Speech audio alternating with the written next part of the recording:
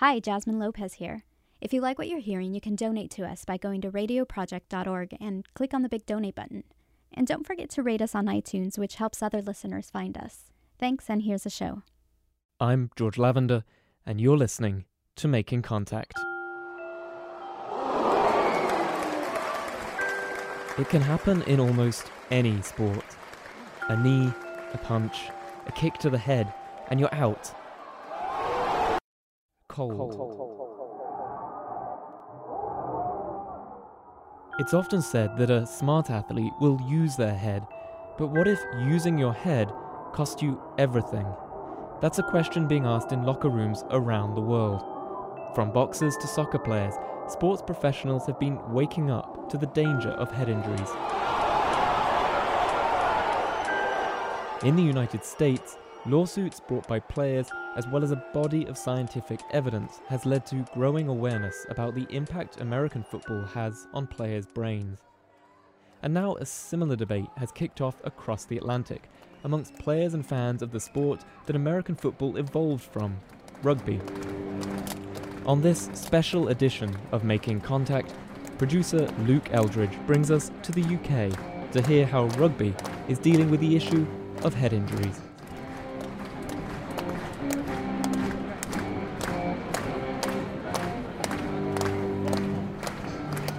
This is the sports stadium in Leicester, UK, where my local rugby team play.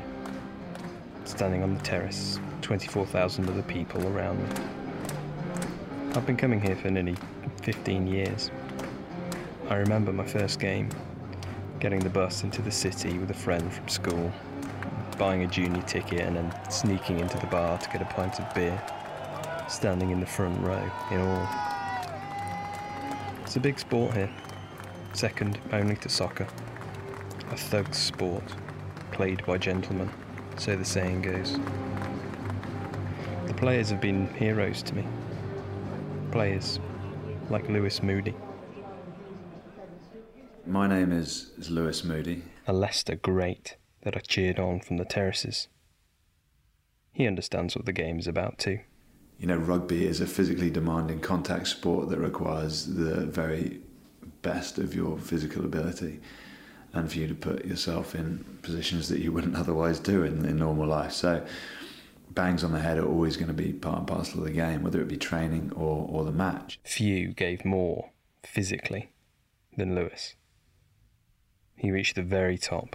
I played professional rugby union for 17 years. My club side was Leicester Tigers, which we won 7 Premiership titles, 2 European Cups and 1 LV. I was very fortunate to play it with a number of guys. I also played 71 times for England. I got to captain England from 2010 to 2011. Lewis's position in the team was a flanker, the antagonist, doing everything they can to disrupt the opposition. You had to tackle everything that you saw, so I had a very defensive role, which meant I threw myself into contact, head first. Gloucester are going to go high. Ooh, that's a contact. Moody in trouble there. In big trouble. I think the game needs to be stopped if the officials see it. After 300 professional games, Lewis struggles to recall how many concussions he might have suffered. Concussion is very vague description, so I've been knocked out cold on several occasions. I'd say probably 10, which I would describe as concussion. So where you're unable to move, you're in that sort of prone stance on the floor, or on your back, or on your side. One of those occasions does stand out clearly in Lewis's mind. I remember it too, because here was a Leicester lad representing England in the pinnacle of the sport against the tough tackling Tongan side. 2007, the Rugby World Cup. Yeah, sure. I mean, I was always relatively lucky, but I mean, that Tonga incident was probably the worst one for me because it was instantaneous. The game's just 2 minutes old. I'm watching on TV. So I was trying to charge down a kick by the opposition, and as I followed through, I got his knee right in my temple, and it caused me to black out instantly. Spun away there. Oh my goodness. And Lewis Moody went crashing against the legs of... Mid-air, he was all that cold.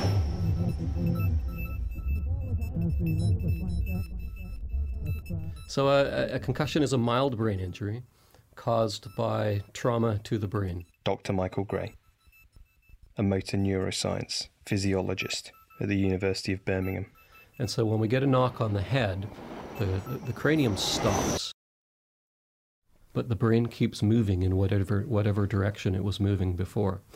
And so the brain will bounce back and forth within the brain depending on how hard it's hit. And that bouncing back and forth causes the neurons to be stretched. What I can recall is one of my teammates, I could hear him calling my name, or a nickname, which was Moodos, but it was just in slow motion, and it was like, Moodos. And the brain gets into effectively an energy crisis, is using up the energy to be able to deal with this problem. But I couldn't see him, I could just hear it. And then I was thinking, why can't I move? And I was trying to move my body. If you know nothing about rugby, then I can tell you this. Situations like this happen all the time. It's a physical game. American football, but no helmets, no body armour. If you're a pro, you've medics, physios, physicians right there alongside you, ready to help you when you're hurt. But what about the 150,000 odd amateurs in community teams, Sunday morning teams, school teams?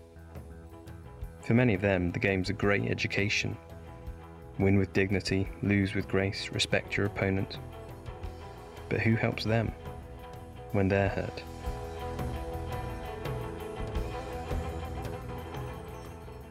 Peter's a dad. He tells me how his son, Ben, got into rugby. Ben, or Benjamin as his mum related to him, was a fantastic kid, just a real joker. Big broad smile that just met you as soon as he came into the room. That's like I said, normally he was the cheeky chappy. Ben had always been football mad growing up. Fanatical about Man United. But then he moved up to the grammar school. A rugby playing grammar school. And so his dad says, he begrudgingly swapped the round soccer ball for the oval rugby one. A picture of Ben sits behind Peter as he talks. He was a stubborn player initially, but then he got into it and he really got a taste for it, and he started playing ability. He was voted the most improved player his first year, and you could see he was taken to it. Peter's played and coached rugby for years. He'd take Ben out, teach him the basics. Dad played and his stepfather played, so we used to coach him and do different stuff. He would joke I was deceptively slow. There's a big grass patch out the front there. We used to kick the ball. I sort of played out half and centre and things, and I would get him to run through onto the ball sort of thing. And like any schoolboy, he needed an idol, someone to try and emulate. If you play rugby and live in Ireland, there's only one player to have as a poster on your wall. He who carries the weight of the country on his shoulders, the great centre, Brian O'Driscoll. He sort of was like a Brian O'Driscoll type figure in the centre there, and his favourite trick was sort of staring at the opposite player and just flicking the ball out, as sort of Brian O'Driscoll used to do. And Ben was on his way to becoming a key player for his school, Carrickfergus. In January of 2011, the school was playing in the Medallion Shield tournament, which, when you're Ben's age, 14, is the biggest event you can play in.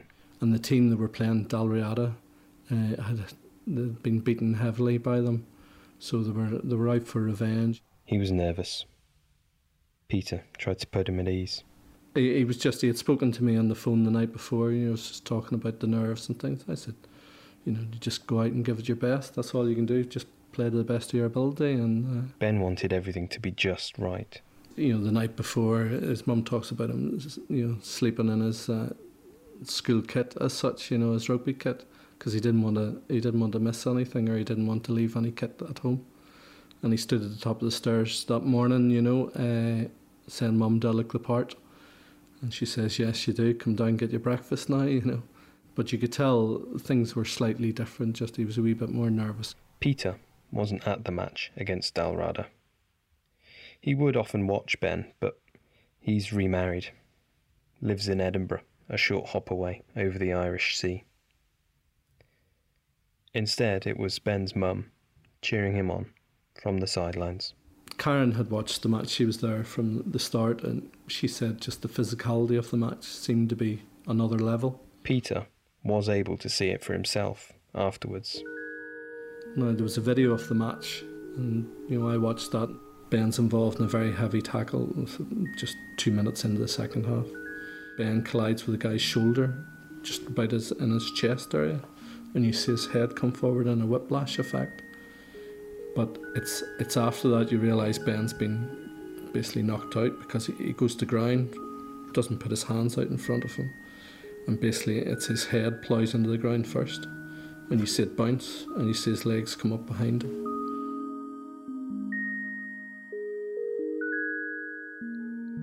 You put in a big tackle and hit your head, then you see stars.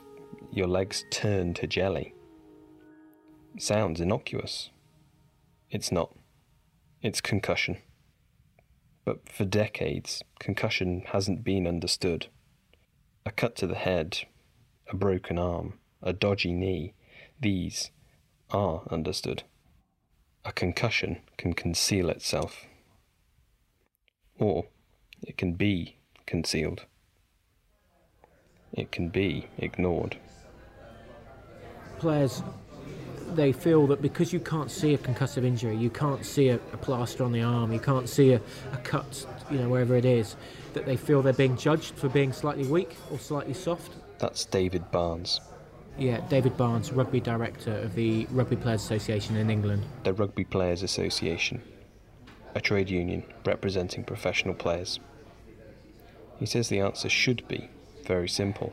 If someone's got a head injury, they need to be given the right amount of time to rest, and they might look 100% to most people, but if they're not right inside, they can't play. But that's not the culture of the game. Players and coaches want to win. Players have traditionally, and they're the first to admit that they will try and play through concussions. They'll try and keep going. They want to keep their place in the team. That's what makes these players play at the level they can. They want to give everything. Over the last few years, the National Football League in the US has learnt brutally harsh lessons that have begun to change the way sports all across the globe view concussion. Scientific evidence has been building that taking blows to the head every week, suffering multiple concussions, can lead to degenerative brain conditions, dementia, depression, Alzheimer's. And if you're young, if your brain is still developing, it can be even riskier. Suffering multiple concussions in a short time period, called second impact syndrome, can have the same effect as a car crash does to your brain. Concussion's always been there.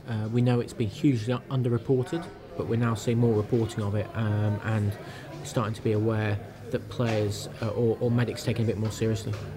One of the things the RPA does is work with the governing body in England to produce an annual injury audit, a record of every injury a player receives in matches and in training. All the doctors at the clubs record every day lost their injury, and they assign it to a certain injury. The audit from 2013 tells its own story. In the last 12 months we saw concussion, which has always been relatively stable. It's now become the #1 time loss injury from match days in the sport. Not your shoulders, your neck, your back, or your knees. Your head.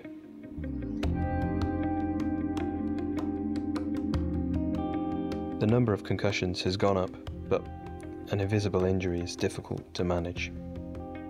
The effects can be minor, temporary, or they can be major, lifelong. It reminds Barnes of another health risk. It's almost like a cigarette warning, I guess, if you compare it to something else where the links with cancer from smoking were unclear. Hundreds of people smoked only Camels for 30 days. Each week, noted throat specialists examined the throats of these smokers and reported not one single case of throat irritation due to smoking Camels. Yes, that's proof of mildness. But people started to think there was a link, and obviously now it's well publicised on cigarette packs and everything else. Make the Camel 30-day test and you'll see. Smoke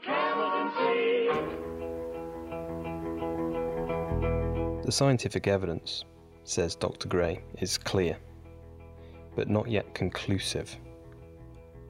Concussion is rugby's cancer, damaging health, taking lives.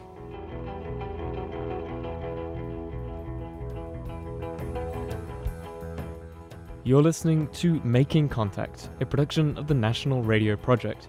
Because of generous support from listeners like you, this show is distributed for free to radio stations in the US, Canada, Australia, and South Africa.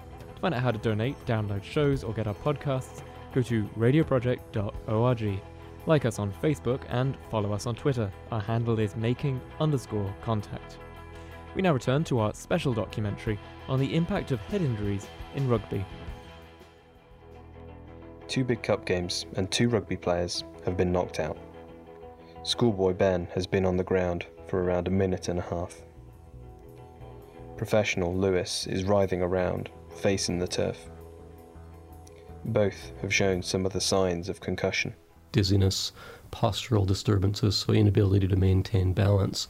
It can be slurred speech, headache, inability to communicate, problems with thought, word recall, balance issues. In spite of this, both will play on. But here is where the similarities end. Lewis will get up, play hard, get hit again. His head will spin, his brain will bounce, but he'll keep going. So I'm then sat up with a doctor there, and then it was pretty much simply, are you okay? And as any sportsman out there, if you're asked if you're okay, it's like testing your very manhood, and your answer is instantaneous. Like, yeah, of course I'm okay. This, right here, is a pivotal moment for Lewis's brain. The problem is, because the brain is put in this energy crisis, if we get that second impact while the brain is trying to deal with the very first impact, the damage can be much more severe. By playing on, Lewis is now playing Russian roulette with his brain. The first hit places the round in the revolver. Spin the cylinder. Place the muzzle against your head. And he looked at me, he was like, are you all right? Like the millions of others watching at home, I cheer. A huge cheer goes up around the Parc des France for Lewis Moody, who's back on his feet. Yeah, of course I'm ready to carry on. I'll have to come back to the first line-out throw. Pull the trigger. Hope for the best. And this really, David, is England's bread and butter, isn't it, in this sort of situation? Oh, big tackle by Nili Latu, my goodness. Well, it's Lewis Moody again, oh my goodness. Lewis plays on, and later on in the game, he receives another punishing blow to the head. Lewis Moody knew it was coming, didn't he? It was almost like being hit by a train. Luckily, Lewis walks away. England win. He plays one of his best games. He's a hero. Even after that game, I said to the coaches, look, if you need me to come off the pitch, I won't ever want to come off. So if I'm physically not doing my job as well as you like, you have to take me off, because I won't come off.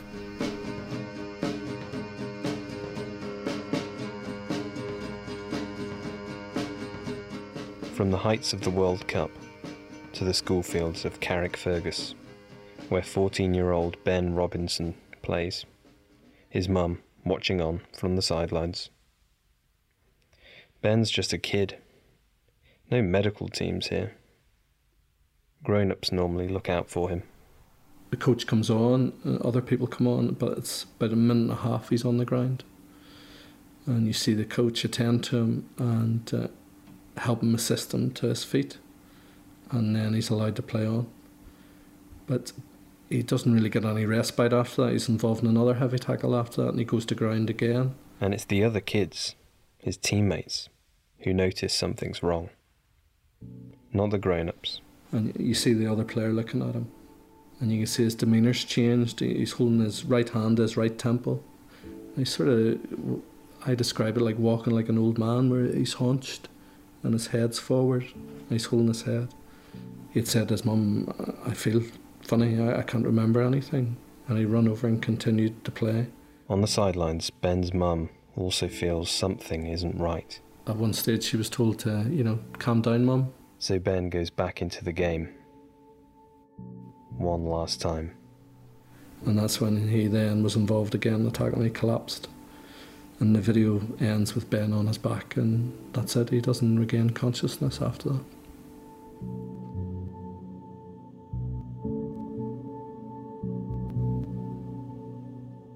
His dad, Peter, is 150 miles away and knows nothing of what has happened until his phone rings. The next news I got was probably about midday on the Saturday, and I got a phone call to say Ben had been knocked out and taken to hospital. And it's like I say, having played rugby, I didn't think much. But then I got another phone call to say, no, you need to get over here. And I could tell by everybody's tone that things weren't good. Peter rushes to the airport to be at his son's side. I think waiting for the flight to go from Edinburgh to Belfast was the longest day of my life. And I suppose when we arrived up at the hospital, we were met by the consultants. I could just tell by their demeanour that, things weren't good. And they told us, Ben's injury, they expect that from a car accident. Traumatic brain injury, and he had very slim chance of survival. And if he did, it would be a vegetative state. We played music, we done everything, brought all things from home, and, his friends came up and visited him, but the medical staff up there could tell by, his by the monitor and the readings that, he wasn't going to come out of this. And in fact, they were saying it was likely he was brain dead. But the 31st, so 2 days later, he was declared dead.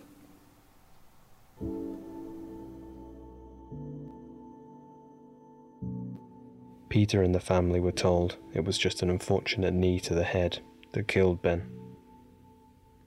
A freak accident.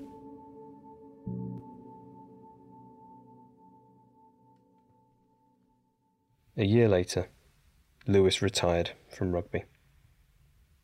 A shoulder injury forced him to quit, but he'd had so many more bangs to the head, he'd noticed something strange happening. Every game I was noticing, even the sort of lightest of knock on the head was creating this sort of fuzzy, blurry sensation that you spent, 30 seconds trying to shake off. I think my wife was becoming more and more aware that was affecting me in the games, and I think she worried about how I'd be able to look after and play with the kids. He's out of the game. No more impacts. But even now, he still doesn't know. Has he already done the damage? Sealed his fate for later in life? Has what I've just done impacted on my the function of my brain to this point? And would you want to know that you're going to potentially be at greater risk of suffering? I ask him, if he'd really understood the risks back then, would he have played the game differently? No, I wouldn't have played the game differently. Would I have reacted differently if I'd sustained a concussion? Probably not, because I wanted to be out there on the pitch doing my job and doing it with your mates. It's that bond that you have with your teammates that you feel like you need to be. If you're not on the pitch, you feel like you're letting them down. Lewis isn't an exception in professional rugby. He's the norm. He's had a great career, won the highest honours, and now enjoys a comfortable lifestyle. I loved what I did too much. It's easy to say now when I'm sat here in good health, and my sport has been incredibly kind to me. If rugby had been kind to Lewis, it had been cruel to Ben. One unfortunate knock, or so the family had been told. But Peter started hearing differently. We were hearing it from the kids, what happened.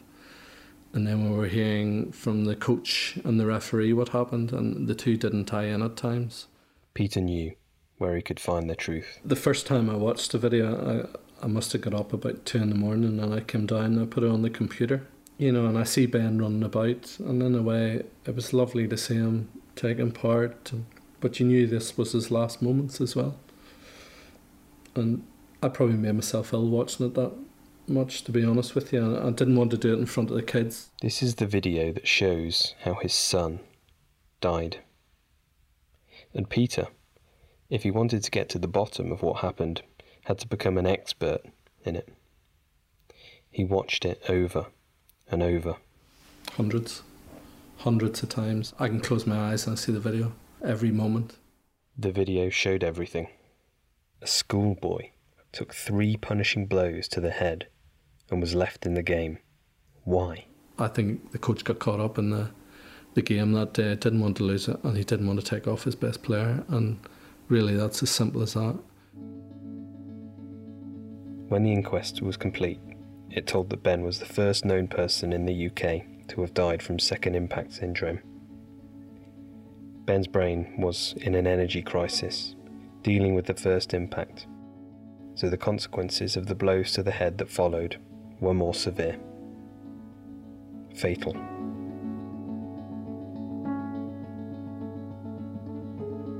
A brain injury can be a real leveller. Because of 2 games, one at the very top and one at the grassroots, Lewis and Peter have been brought together on the same issue. They both now campaign for greater awareness of the risks of concussion in rugby, more education for kids, tied to protocols. I strongly back playing rugby, I strongly back playing sport. There's risks in everything, but you need to make people aware of them. And then it's up to the parents whether they decide to let their children play or not. You know, it is a family that we've played with and played for during your days, and to look after its own is look after each other. And that's what this campaign is about, is creating enough knowledge and understanding for the future. Rugby authorities, governments are at least listening. Thank you, Mr. Speaker. Mr. Chris Bryant. All the scientific evidence now agrees that concussion can be fatal. I don't want a debate on this because I think the danger is too serious. Lewis and Peter get invited to go to Parliament together to look at the issue of concussion in sport. Later that day, I catch up with Peter again. You know, a year ago, if you'd have said I've been sitting in Parliament having a crossbench, debate, I couldn't have seen it. We're going forward. We need to all have the same message. All sporting bodies, if in doubt, set them out, especially when it comes to children. In April 2014, after a high-profile media campaign, the IRB, the governing body for World Rugby, took that message on board. Mandatory training was introduced, educational materials distributed, guidelines on managing concussion amended.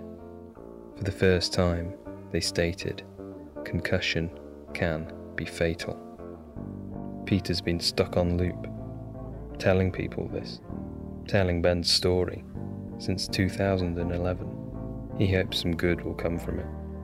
Whether it does or not, the game's changed for him. It's different. When I go and watch schools rugby, I'm looking out for Ben. You're looking out for that face in the crowd, and I don't think I'll ever be able to enjoy it the way I used to.